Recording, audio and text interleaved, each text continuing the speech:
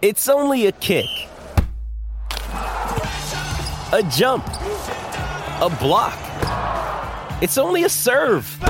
It's only a tackle, a run. It's only for the fans. After all, it's only pressure. You got this. Adidas.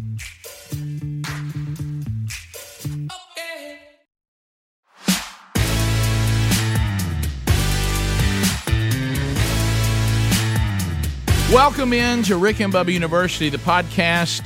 Bubba, today we're going to be talking about one of our favorite topics, and that is Jacksonville State University and the football program. Of course, we all have such history with Jacksonville State University. And, you know, a lot of the members of the show graduated from Jacksonville State.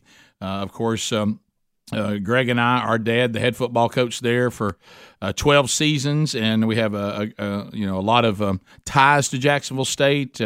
My goodness, Greg still lives in the Jacksonville area. You're from the Jacksonville area. It just goes on and on. I grew up in the shadows of the stadium lots. So. Yeah. So, and of course, we're going to talk about a new era in Jacksonville State football on this edition of Rick and Bubba University, the podcast, now moving to Division I and naming Rich Rodriguez as the brand new coach. We call him Rich Rod. Everybody wants to.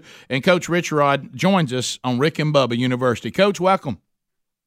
Thanks for having me. It's good to talk with you guys. And welcome to Jacksonville State University and to Calhoun County, the county that spawned the Rick and Bubba show. How about that? I'm so fortunate to be here. There's a lot of history, great history here, as you guys are well aware, and we're hoping to make some more of ourselves. Yeah, we have to kind of start on a somber note, remembering Calvin McGee. You were supposed to be on with us last week, and we got the tragic news that Coach McGee was being rushed to the hospital and unfortunately did not survive, passed away. And I know there's a memorial service and funeral coming up this weekend. So just take a minute to reflect on the great coaching career of Calvin McGee. Yeah, Calvin McGee is, I just say I can describe him in 4 words. He was the best. I've known him for 25 years. He's been with me, coaching with me for 22.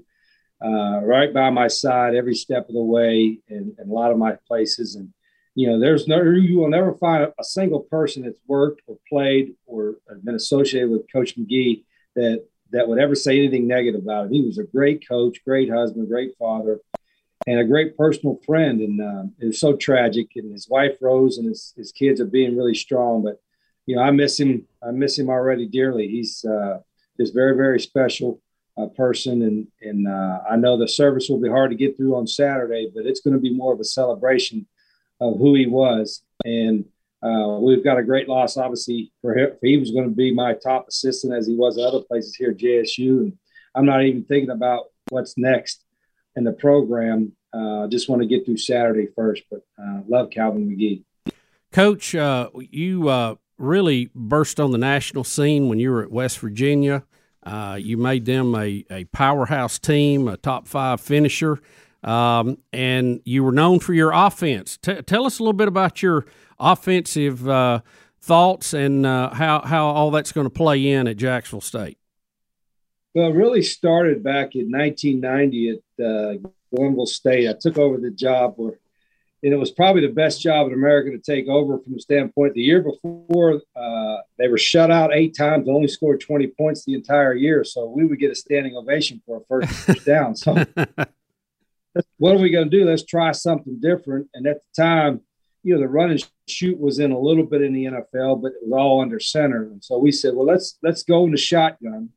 And then let's do our own version of the so-called run and shoot. But also let's just go with a fast tempo. Because as a defensive coach, when I first started coaching, the hardest thing to defend was the 2-minute drill. You ever watch a game and a team doesn't do nothing until they get their up-tempo offense before the end of the half, and then again they go up and down the field, and you're thinking, why don't they do that the whole game? So we're like, what the hell? What do we got to lose? Let's just do that the whole game. And we started that in 1990, and it kind of took off a little bit, but not very many people knew about it because it's NAIA Division II. And when I got to Tulane and Clemson, we did the same thing and had some success. That's when the offense kind of took off a little bit, and we've been doing it ever since. You modify it every year. You try to learn every year, get things better. But the base of it started 30 years ago. Yeah, that was what I was going to ask you about. When you start an offense and no one has really seen it or they've faced it, then defenses really struggle with it.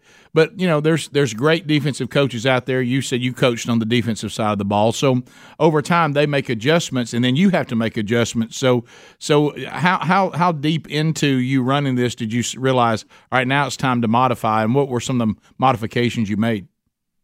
Well, you do. It's like I always talk about coaches sometimes brag, well, they got 20 years experience or 25 years experience. But if all they did was the same thing every year and didn't learn and grow, you just got 1 year experience repeated 25 times, right? So right.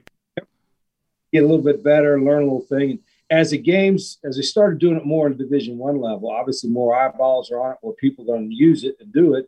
And so you got to be able to adjust. And so we tried to do that over the years. It used to be 75% pass, and then it became at West Virginia, it became like 60 or 70% run, and now it's probably more balanced, and more teams are doing what they call RPOs now.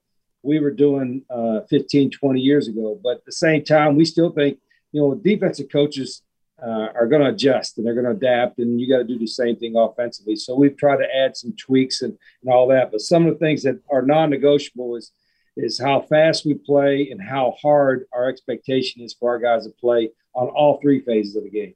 Coach, get your chalk out a little bit, talking about that type of offense. Obviously, the speed is a factor. You're trying to keep the defense from being able to adjust. But do you have to adjust your formations and your sets to get them confused when you go to the line of scrimmage? And how important is getting isolation matchups that you want maybe a fast guy in a slot position that has to be covered by a linebacker? Yeah, I think a lot of the matchups, particularly with all the man coverage that you see nowadays, you'll hear a lot of times in the NFL, it's all about matchups and all that. And so you try to do that formationally. And I think probably one of the simplest things to make yourself look more complicated than what you really are is using a variety of formations, whether you're putting formation to the boundary or unbalanced formations or things that create headaches for the defense. And that's the thing we always look at, that, okay, what makes it simple for us, but it makes it more complicated for the guys that got to defend it. So we're always constantly looking at that. Formations is one way to do it. And again, tempo is always a big part of it. I still think the most overlooked factor in sports at all levels, most sports, active sports anyway, is conditioning. And we still think we can make that a factor, even though, there's timeouts and injuries and sometimes fake injuries or whatever, try to beat down. I think conditioning still is a big factor in how we practice. The way we practice, we think helps us get in better shape than our opponent. Well, that's the thing I've always talked about. Sometimes when fans watch football, it's like almost they think one side of the ball isn't in the game, when they're talking about the other side. People talk about the tempo, and they're like, well, it really, really, really tires the defense out. They really get tired. But the offense has got to be in shape enough to actually run the tempo, to your point. So if your offense, and defense too, but if your offense isn't in great condition, the tempo also, speaking from someone who played, with a hand in the dirt, especially those guys, when you don't have the huddle and you don't have time to recoup, they got to be in shape to actually run the tempo. And I think sometimes that's overlooked.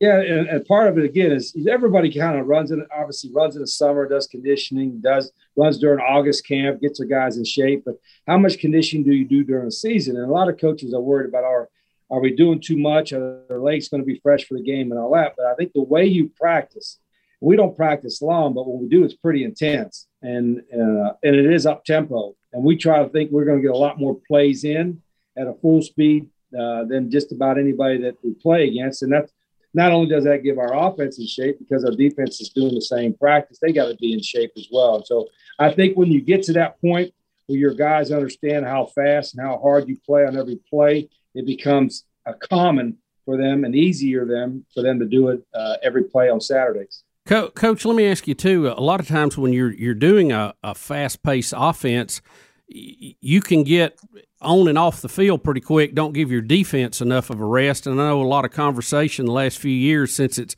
become more popular. How do you manage that for the defensive side? Are there times where you need to give them more of a rest, or is that just, hey, you got to suck it up and go with it? How do you manage that?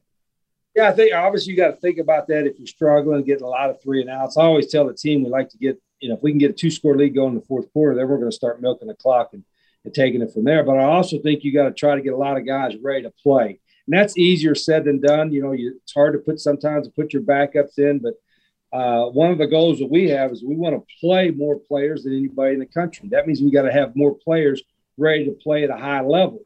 And that's going to be important for us defensively and offensively, but especially defensively, that we don't play just 12, 13, or 14 guys. We got to get 25 guys or so ready to play during the games. And we make a point of that during practice. All right, so we're going to come back. We're going to continue our conversation. We're talking with Coach Rich Rod. He's now the head football coach at Jacksonville State University. A lot of things changing at Jacksonville State University, including the move to Division I.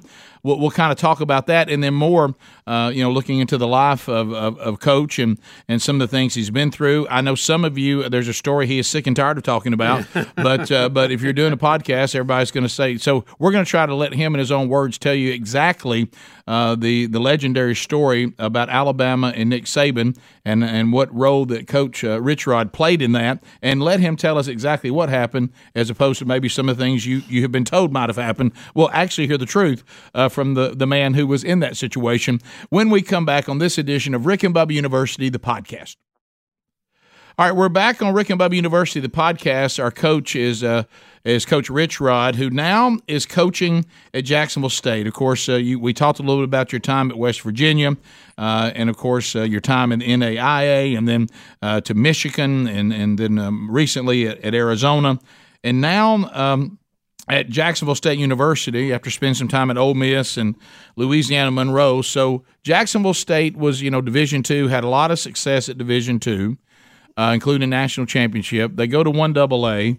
They work their way to the top of the 1AA level of football. And I know I'm not using the modern names, but to me it'll always be Division I, 1AA, 2, and 3. I know we just stay with that, Coach. We don't want to change that. I mean, I'm 57. There's no changing it now. But anyway, so Jacksonville State has been through transitions, and they seem over time to find their way back to the top prominent of whatever level they're playing. You've been brought in to coach Jacksonville State with a new endeavor, and that's Division I.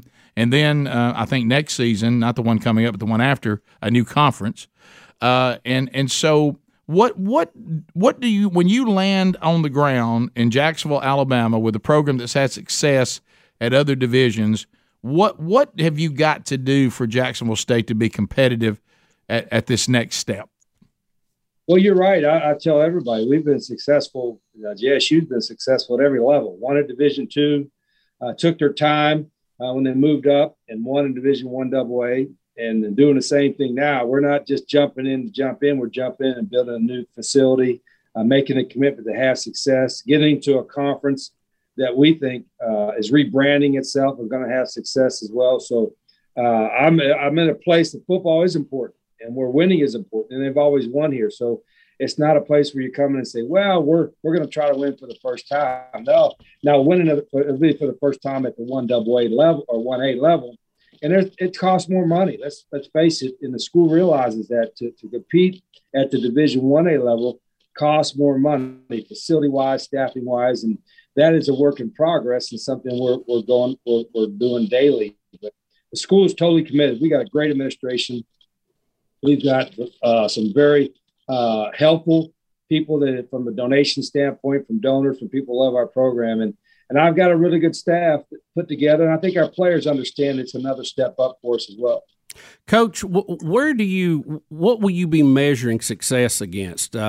Playing at Division I, the playoffs. That's a lofty goal. But what would you consider, or what is your marker for success in the program down the road?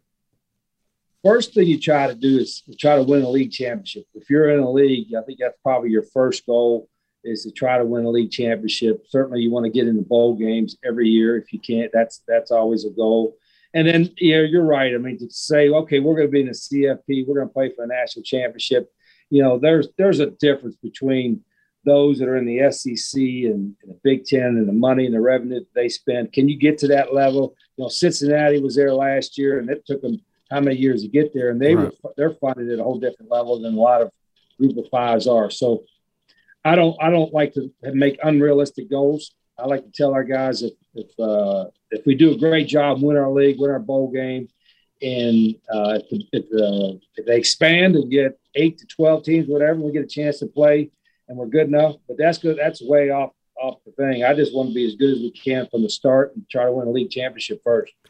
All right, we'll come back to that, but I know there's no one that's listening to this podcast. They're all going, ask him about the Alabama thing, and I know that you're probably tired of and talking you're so about tired it. of this story. You're so tired of this story, but and I know you've made the joke that Alabama fans should thank you for Saban.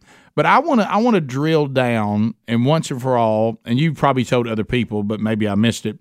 Surely you've talked about this. I want you to talk about the process that you and your family went through when you were, and some of you watching this and listening may not have known this, but because Saban has now been at Alabama for so long, but you were in a position where the Alabama job was yours if you wanted it, and this was the transition that Alabama was making that eventually would get them to Saban. So tell us what really was the thought process for you that said, I just don't think at this time this job is right for me, or in this stage of my life, this is a no. What led to the not taking of that job? Yeah, it was. I think it's been probably a lot of false things going on. It was after Coach Saban had first turned it down, and I really didn't have Alabama on the radar. I didn't have anybody on the radar because we were pretty good at West Virginia at the time. In fact, we had a young team, and we had a lot of guys coming back. We were in the top 10 in the country and all that. And I guess Coach Saban had initially said he wasn't coming. And so I was in New York for a Hall of Fame thing that we went to every year to celebrate. Everybody's going in College Football Hall of Fame. While I was up there, I met with Al Moore and some of the Alabama officials about their opening. This is after Coach Saban had initially said no. And we had a great meeting. They showed me some plans for the facility and all that. And it was a good conversation. And I was interested because it's Alabama, right? Sure. When I went home, I did not ever tell them I was taking a job. I tell them I would talk about it, would be interested. I wanted to talk to the folks of West Virginia first before I gave them any answer one way or another. And when I got back to West Virginia, we were getting ready to play in the Gator Bowl, and I had a function down in Jacksonville. And I talked to some of our donors and friends from West Virginia. And during that press conference and the couple hours after that, they came together and came up with a package for our program, for our staff that enticed me to stay at West Virginia. So I just decided to stay. I never told them that I was anybody at Alabama, I was coming and all that. But obviously you got to be interested because it's Alabama, right? Right. So there were rumors that my wife said she didn't want to live in Alabama. That was false. There was rumors that I had taken the job and then decided not to take it afterwards. That was false. I just was interested because it was Alabama. But at the time, we were in a pretty good spot at West Virginia, and the donor stepped up and all that. As fate would have it, the following year I did leave. And one of the reasons I left then to go to Michigan was some of the things that the donors gave to the school didn't follow through with. In other words, they were using the money for purposes that wasn't supposed to be. And so that wasn't the only reason why, but that was one reason why I was like, geez, I want to win a national championship. And I got people donating to our program. And we went through this before, and I didn't know if I could trust everything that was happening at West Virginia at the time to keep going with it. So I made a move. And, obviously you can look back and look back with regret, whatever. Should I take an Alabama job? I didn't think twice about it because we were so good at West Virginia at the time. But as I told everybody, it worked out great for Alabama because they came back around with Coach Saban, and they got the greatest college football coach of all time. Yeah, I really do. I remember following this. I did not know that Saban had turned it down. I forgot about that. But I wouldn't, and that's important to remember. But it's almost like when you decided not to take it, they were like, well, by golly. We got to get a football coach. The fans were getting angry, and I think that you did a service to Alabama and Coach Saban, because then they said we're going to do whatever we got to do to get him to take it. You probably got him a little more money. I think he owes you.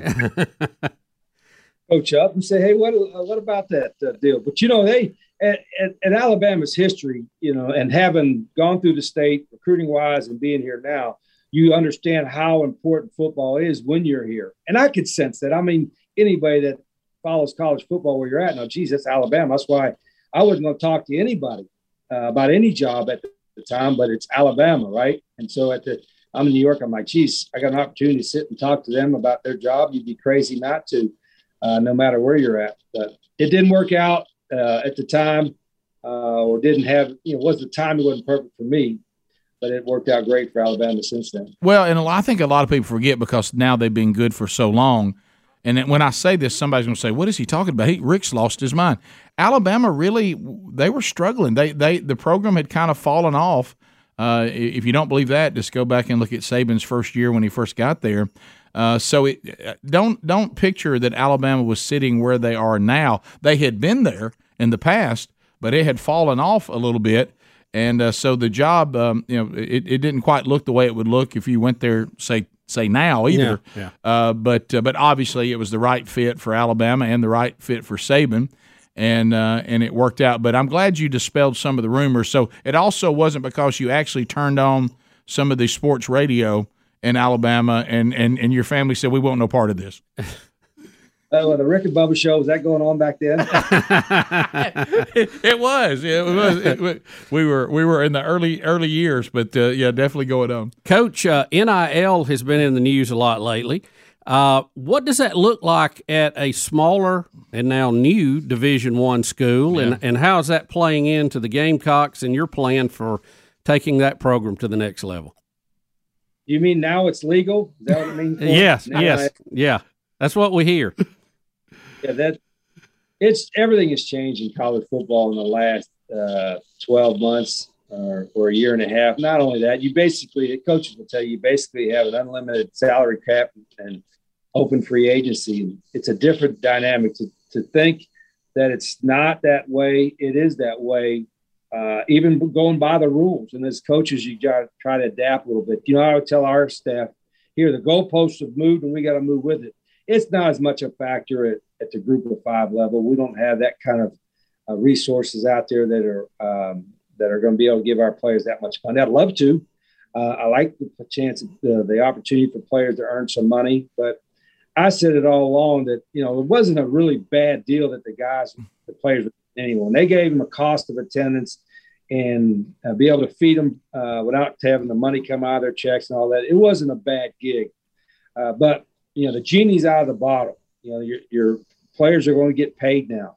So what do we got to do to fix some of this inequities, whatever you want to call it, where some schools are basically, I don't want to say pay for play, but some guys they're basically having a professional model without professional rules. And you got to have rules and guidelines to be able to have fair play, right? And the haves are going to be the haves and the have-nots are going to be have-nots. You're just going to separate even more now. But I think one of the things you got to have is you're going to have contracts. Players got to have contracts. Or, it's crazy that, if a player wants to come, to me, if a player wants to come, you want to give him a 4-year or 3-year contract, scholarship, what have you, and he wants to leave after 3 months, well, then he's got to pay out his contract. Because part of the reason was people said, well, coaches can get up and leave at their own free will. I know I did that, but I had to honor my contract and pay what was on my contract. So the players got to do the same thing. And I think that once we get a little bit of structure on this deal, it'll make some more sense of it. But right now it's a mess and everybody knows it's a mess, and we got to get some guardrails or some guidelines to fix it. Coach, let me ask you about Jacksonville State in particular. Growing up, watching football there, I went to a lot of games that the stadium was absolutely packed because we had some really good rivalries and people love to get behind rivalries. The move to 1AA, we lost some of that. You see that in the stands. You see that in the passion for who we're playing because you didn't have a history with them. What is the chance of seeing some of those rivalries renewed, most notably Troy, which was the Troy and Jack State rivalry was kind of like Auburn, Alabama at the Division II level. Schools like that or some of the other regional schools that are here in the state that Jack State fans would love a chance to see in the stadium. Yeah, that's right. I mean, there's some natural rivalries, as you mentioned, but Troy moved up, and then obviously UAB started in South Alabama. We have some three right in state that we could be rivals with. Are we going to beat Alabama and Auburn? No, we're not there. But at Troy, we should be able to compete with Troy. We should be able to compete with UAB. We should be able to compete with South Alabama. And those would be great things. Sanford, and, yeah. League, it'd been nice to be in the Sun Belt, but we had to get into a conference, and Conference USA needed teams. And so that's where it worked out. Now, we want to get a home and a home or something like that in the future. That'll probably be a pretty good game and be interesting for our fans. So we'll see what happens in the future. I think a lot of us grew. I think to me, I think there's going to be a seismic shift in Division I football. I think the Power Fives may try to separate, or the Power Fives and Group of Fives will separate from the NCAA and have its own governing body, and it's heading that way. It probably needs to head that way, and that'll change everybody's scheduling, I think, coming up in a few years. All right, we'll come out. We'll continue our conversation with Rich Rod when Rick and Bubba University, the podcast, continues. All right, so a lot of times, Bubba, we deal with this even on the show. People talking about, well, I got to have this product, but I can't find all the companies that are inside this category. They're far to the left. I don't agree with how they do things. I've got the month of June coming up. There's going to be things going on there that I don't agree with. I don't want to be part of, but I got nowhere else to go because I don't have any other choices. Well, when it comes to your cellular service, that's different because you actually have a choice, and that's patriotmobile.com/Rick Bubba. Now, what that means is you get the same nationwide coverage, because you and I have been talking about this for years. You're not going to get anybody to come along and be with your product out of guilt. It needs to be through merit. So you're not going to be downgrading. But this is America's only Christian conservative cell phone provider. The same nationwide coverage as the major carriers, so you get the same great service, plus peace of mind that your money, is actually going to a company that seems to share the same values and worldview that you might. It's your choice. Patriot Mobile has plans to fit any budget. They're a 100% U.S.-based customer support team. We've been talking about that on the show. Exceptional customer service. And you can go right now, and if you're a veteran or a first responder, we have even a better deal for you. So you get free activation with the offer code RickBubba. And as I said, there's even more for veterans and first responders. So, look, we can. You do have a choice, and you have great service with a company that shares your values. PatriotMobile.com/RickBubba or call 972-PATRIOT. So we're back on Rick and Bubba University, the podcast. Rich Rodriguez is with us, the coach at Jacksonville State University. And, Bubba, we were talking about, as we took a quick break there, about, developing some rivalries. We got a new opportunity and a new conference coming up, Division I now. And what do we do to bring fans back to Burgess Snow Stadium? Coach, I wanted to ask you, too, because this is questions I'm being asked, and I don't know what to tell people. When Jack State's sitting there as a 1AA or bowl, was it championship? I can't. I'm like you, Rick. I can't remember. Just do the 1AA. Yeah. They would schedule a Division I team every year and get paid a big paycheck to play them, and every now and then upset some of these folks. I know they upset Ole Miss a few years ago. Carried Auburn on the ropes. Carried Auburn to overtime, and then defeated Florida State down in Tallahassee last year. Do those kind of matchups go away now that you're Division I? Will people not pay you that amount, or how does that work now that you're a Division I school? It's actually going to be easier for us to schedule that, because I think there has some hesitation probably to schedule a 1AA, so to speak. I used to say the same thing, 1AA. And now that we're going to be 1A, it's going to be a little bit easier for those teams to justify their fans. Hey, we needed to bring a home game in. We can schedule another 1A team from the group of 5. That's where we'll be at. In fact, I think next year we have South Carolina. We have a few other schools we'll talk about in the future. So we'll play one every year, we think, from here going forward. And so our opportunities to play them will be increased. Do we want to play a bunch of them every year? No, but playing one every year for money sounds like a pretty good deal for us. So will the Florida State matchup continue, or does South Carolina take their place next year?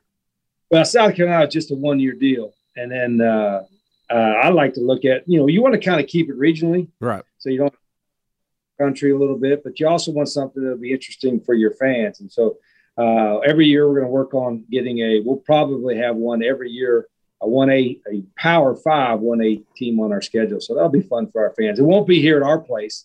It'll be at their place, and we'll get a nice paycheck for it. Yeah, and like I say, there's a history with Jacksonville State, and this is what I was concerned about. Sometimes you've been on both ends of this.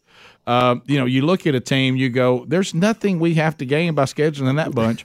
I mean, they're a handful. If they beat us, it's a huge deal for them. Then it's bad for us. If we beat them, all everybody says is, "Well, yeah, you should have beat them." So when you're 1AA. Right, that's what we want to do. Get good enough they don't want to schedule. Right. Well, back when you were saying about the good thing about being Division I, when you're 1AA, you have a harder time because even if they beat you, you saw this in 2004 with the Auburn team that went undefeated. Remember, they had a cancellation, picked up a 1AA school. They won, but they got punished for it when it got down to who was going to be in the championship game. Right. So, yeah, the 1AA I would think would be more difficult than being a smaller 1A. Yeah, no, there's no question. And our scheduling is all, and I think the pandemic year probably taught a lot of coaches and ADs that you don't have to schedule games 10 years in advance, 8 years in advance. You can make matchups in the next couple, 2-3 years. And so that's what we're all going through right now. And again, I think there's going to be a seismic shift in a lot of things in the next, 8 to 12 months. And that'll probably make it, I don't say easier for all of us to schedule our games, but it'll be unique. And I think everything's on the table. And you guys probably discussed it, whether it's expanding the playoffs or keeping the playoffs and separating Group of 5 and Power 5 or what have you. But there's a lot of options on the table right now for college football. Yeah, and see, Bub, we're playoff people. Where are you on that, Coach? Are you pro expanding the playoff? Well, yeah, selfishly, I would be now. Expand it to 12. I tease my coaches. I said, we should just be like the Ivies, just play 10 games and then call it a wrap. If we played a 12 or 16-team playoff, it would minimize the bowls, which are already getting minimized somewhat in my opinion. The bowls are great. So I hate to do that. Eight sounds like a good number, and there's money involved. Selfishly, if we went to 8 teams and the revenue increased and the revenue sharing would increase and we get a bigger piece of the pie at Jack State, then, hey, let's have more in the playoffs. But I think the SEC and the Power 5s would probably not want to expand it, keep more of the money and keep more of the spots for themselves. That's my opinion, but they could change. Coach, I was curious, too, when you recruit and you go in and sit down with some of these young men and try to talk them into coming to Jacksonville and playing for you. Some of them may be recruited by Auburn or Alabama. A lot of them, I would assume, are being recruited by UAB, South Alabama, Troy. What do you tell them? What kind of sales pitch do you put on them to try to close the deal? Yeah, you're right. And there's a dynamic now that if you find a guy from out of high school that maybe now people don't know about and develop, and he winds up being a great player for you, he might leave and go to a bigger school, get more money, get more prestige, whatever, to go to a bigger school. So you put all the work in, and then the other team, the bigger schools, get more benefits. And so that's a concern. But I still think you got to recruit high school, especially high schools in your state, in your area. So we are doing that. We signed 17 high school guys this year, and I thought we'd only go half high school, half portal guys. So they're out there. What we're trying to sell is, listen, you're going to have a new facility, an area that loves football, and football is important too. We're in a new league, and it's a great opportunity to showcase your ability on a national stage in a place that loves football. And this is a great town too. I mean, you guys know this. You know what a wonderful little town we are in Jacksonville, Alabama. So we got a lot of things to sell. We still got to look at the transfer guys simply because that'll help get you some immediate help. But high school football in this state is really, really important. And there's a lot of good high school players, and we're certainly going to recruit them. Well, and you go back to what Bubba was talking about, putting, and we're not, Jacksonville still got a lot of people coming to the games, but we want to get back to the, when the stadium, was full. And one of the things that I think helped with that is, and you don't just go take a player just because of where he plays and where he's from. That's not going to help the program. But you keep the same standard. But like you said, if you can find that player that can play at this level that comes from high schools in the state, that also brings more interest from fans and from the community that says, oh, yeah, I remember this kid. He played for so-and-so. I want to see how he's doing. I want to go see him now play for the our college team. Aunts and uncles, cousins can come watch. You start getting everybody. Now, again, you still got to have the same level. It's not a charity recruit, but to kind of have that in mind really helps. Yeah, now they also have a sense of pride playing for their local school. Yeah. That understand how important football is, and it is big for them to represent their local high school, or represent their in-state high school here. And so you find that I like to think that no matter where you're from, once you're here, you're going to play as hard as you can, for your school, for your family, for yourself. But if you're a local guy, you're going to have probably a little bit more sense of pride in for the local high schools and local your local fans that come out to watch you. So there always is going to be that, and we keep that in mind. And plus, you ain't worried about them getting homesick. And it used to be guys wanted to transfer because they wanted to come back closer to home. We hope that, like in a transfer portal, the first thing we look at, are they from Alabama? Are they from an hour and a half or 2 hours away from here? Well, it's Alabama or Georgia. So we use that come back home kind of appeal to draw some transfers to come here to Jacksonville State. All right, we'll come back. We'll finish our conversation today with Rich Rod when Rick and Bubba University, the podcast, continues. All right, so we're visiting with the new coach at Jacksonville State University, and boy, if you listen to this show, you've heard about Jacksonville State. Yes, you have. Yeah, yes, and you have. We got a great history there. So I want to ask you that question, Coach. You have been at the highest levels. You have been at some incredible schools. So at this point in your coaching career, what drew you to take the job at Jacksonville State University? Well, I've been asked that a couple of times, and first off, I'm fortunate that they gave me an opportunity to interview and look at this job, because football is important here. They're making the transition and putting the money in and doing all the right things to move up to Division 1A.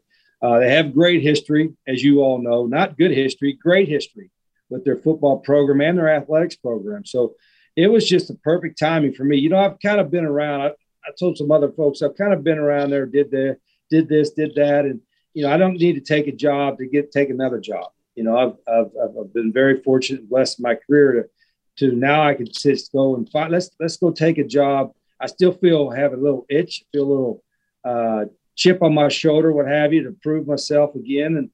And I wanted to do it at a place where football is important. It's a great place to coach at, and this was a perfect fit. And I feel fortunate that they give me a shot, and we want to win. I'm not looking to win here and do something else. I want to try to win as many games and some championships as I can at Jacksonville State. Then we'll see what happens. I'm at that age now. I'm not over the hill, but I'm on the. So I'm very blessed to have an opportunity to maybe get this program launched on the 1A level. And I can draw from some of your all's experience, the experience they've had here. And I use that all the time. I said it to you. When they won here, they were tough. They were hard-nosed. Football was important. They had great coaches. There was a lot of pride in Jacksonville State and Jacksonville State football. And we're drawing on that for our current players as we speak. Coach, I want to clarify, will you play in the new conference this year, or is that next year? Next year. We're kind of in transition right now. We're playing mostly a 1AA schedule. We got Tulsa, the 1A team, but basically a 1AA schedule. And then next year, year 23, is our first year in Conference USA. Okay. Yeah, and that's and I thought you'd said that, Rick. I wanted to be sure. Yeah, because I get asked that a lot. It's me too. A little confusion and transition. We talked about that at the golf tournament, and you had kind of said that, but I want to be sure that still had that right.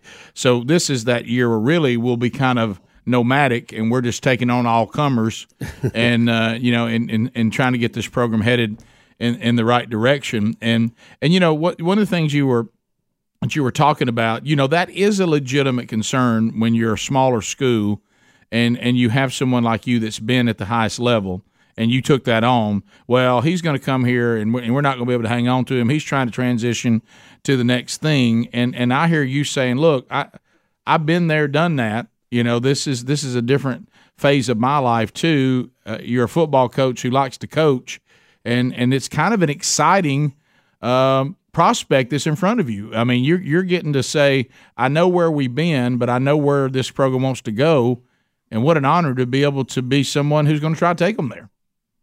Yeah, and I didn't rent. I bought a house. Here in town, about a mile and a half from campus. So we're settled in and we're putting our roots in here. And as I said, this is an easy. I'm from a small town anyway in West Virginia. You know, actually Coach Saban, Coach Fisher, and myself are all from the same little area. And there's some. Don't ask me any questions about that deal, but this reminds me very much from where I'm from and where my family's from. And so this is a great fit. I'm just, like I said, I feel very fortunate and appreciative of the opportunity I have.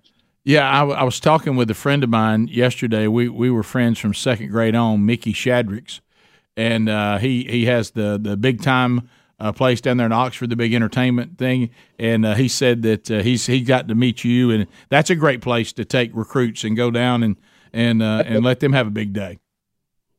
Yeah, it's and we got a lot of, like I said, there's a lot of things in place. You guys are well aware of what we already have in place here. And now moving to Division 1A, I always tell Greg, our AD, Greg Seitz, that, hey, it just costs a little bit more to go first class, right? Well, it costs probably a little more than a little more. There's involved in that, but our school has made that commitment. Our staff has made that commitment, and I think our players have. I've got a great group of young men. I'm really excited about coaching. Yeah, I was going to ask you, when you look at the guys that are there right now, I mean, I know you're out recruiting. They didn't exactly leave the cupboard dry, did they? No, the only thing is I sometimes got to remember these guys were recruited at the 1AA level, and we are moving up. And so sometimes I look and say, gosh, I wish we were a little faster, a little bit bigger. Well, for the level they were at, they're good players. What we're obviously moving up. And so I told our staff, we've got to recruit at a higher level. We got to get our guys developed that we have right now, because we have some 1A players, and we've got to get them to help to increase their game as well. But we do have some really good football players, and I think they've bought in, and I'm excited to work with them. Yeah. What do you think? We got about 3 minutes. So to go to 1A, what is the big step, the big difference? I know 1AA has some outstanding players. Is it just there's not as many? At 1A, every single player is 1A level. 1AA, some are, some aren't. Is that the biggest transition? Yeah, you're looking at it from a bird's eye view. Looking at there are some, but probably don't have the same size. Obviously, you're not probably as fast. On certain positions, fast up front on defensive line, fast on offense on the perimeter. So you're probably not quite as fast all across the board. You're certainly not as big as you would be on a 1A team. But again, that's our job to recruit to that. And we've, counting walk-ons and transfers and guys, we've got about 50 new players coming in. And so we've got about half of the roster is going to be new starting our fall camp. But the half that we got coming back are some pretty good players too. So we just got to get to work and have a great summer. Well, Coach, I know there's a lot of excitement about landing you as a coach, and hopefully that will spill over into recruiting and all the other aspects, fundraising. And I think Jack State has a bright future, and being an alumni, we're excited about it. Yeah, we are. Well, and I appreciate you guys too. I know you're alumni, and you spoke very highly of JSU and have part of their great history. So I appreciate the opportunity to be on. Let's do it again. All right, I got to say one thing. Just doing a little football, just X's and O's. Defensively, are you multiple? What do you do defensively? Pretty much. Zach Alley, our defensive coordinator, is a young guy I worked with at Monroe. Very, very sharp. I've got a great defensive staff, and he's pretty multiple. Nowadays, you got to play a lot of multiple things because of spread offenses, and we'll be more nickel oriented, play more 5 DBs than 4 DBs. But up front, we're gonna be a multitude of both an odd front and an even front, and bring a lot of pressure. I want to be very aggressive, and we hope, as I said earlier, we hope to be able to play 24, 25 guys every game defensively, if not more. Yeah, like you said, that's one thing that was the reputation of this program is hard-nosed and not afraid to hit you. So and play very, very aggressive on defense too. So and hard is not an option. And our guys, I think they got a message through the spring that if nothing else, fundamentally and all that, we got to help them develop.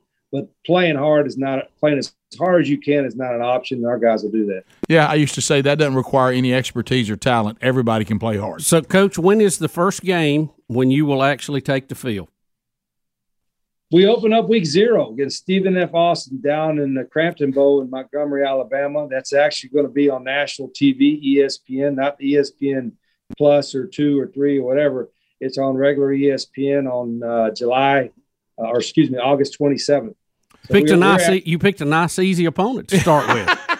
Here we go. Very good 1AA team. So it's going to be a lot of fun. And because we open up week 0, we start practice a week earlier in the late July. So we're going to get ready for that. Thanks, Coach. We appreciate you being with us. And best of luck. Yeah, and we look forward to being part of it. And thanks to all of you for catching this edition of Rick and Bubba University, the podcast.